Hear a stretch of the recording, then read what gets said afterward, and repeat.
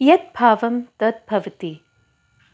Welcome to my first episode of Bequest of Thoughts.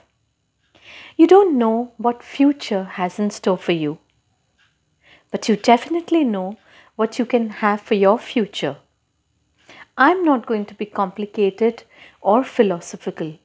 I'm going to be very precise. You become what you think. You get what you think.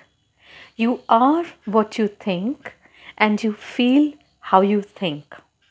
Like the law of gravity, you get whatever you throw up in the air. There is no in lieu of this or that. It is very simple. You get what you give, nothing beyond it. Your dominant thought creates your future. I can tell this with conviction, as I wouldn't have been here if sharing my thoughts with you all hadn't been my dominant thought.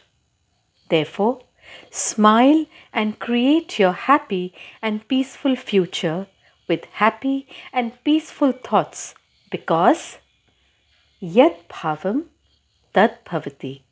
Thank you.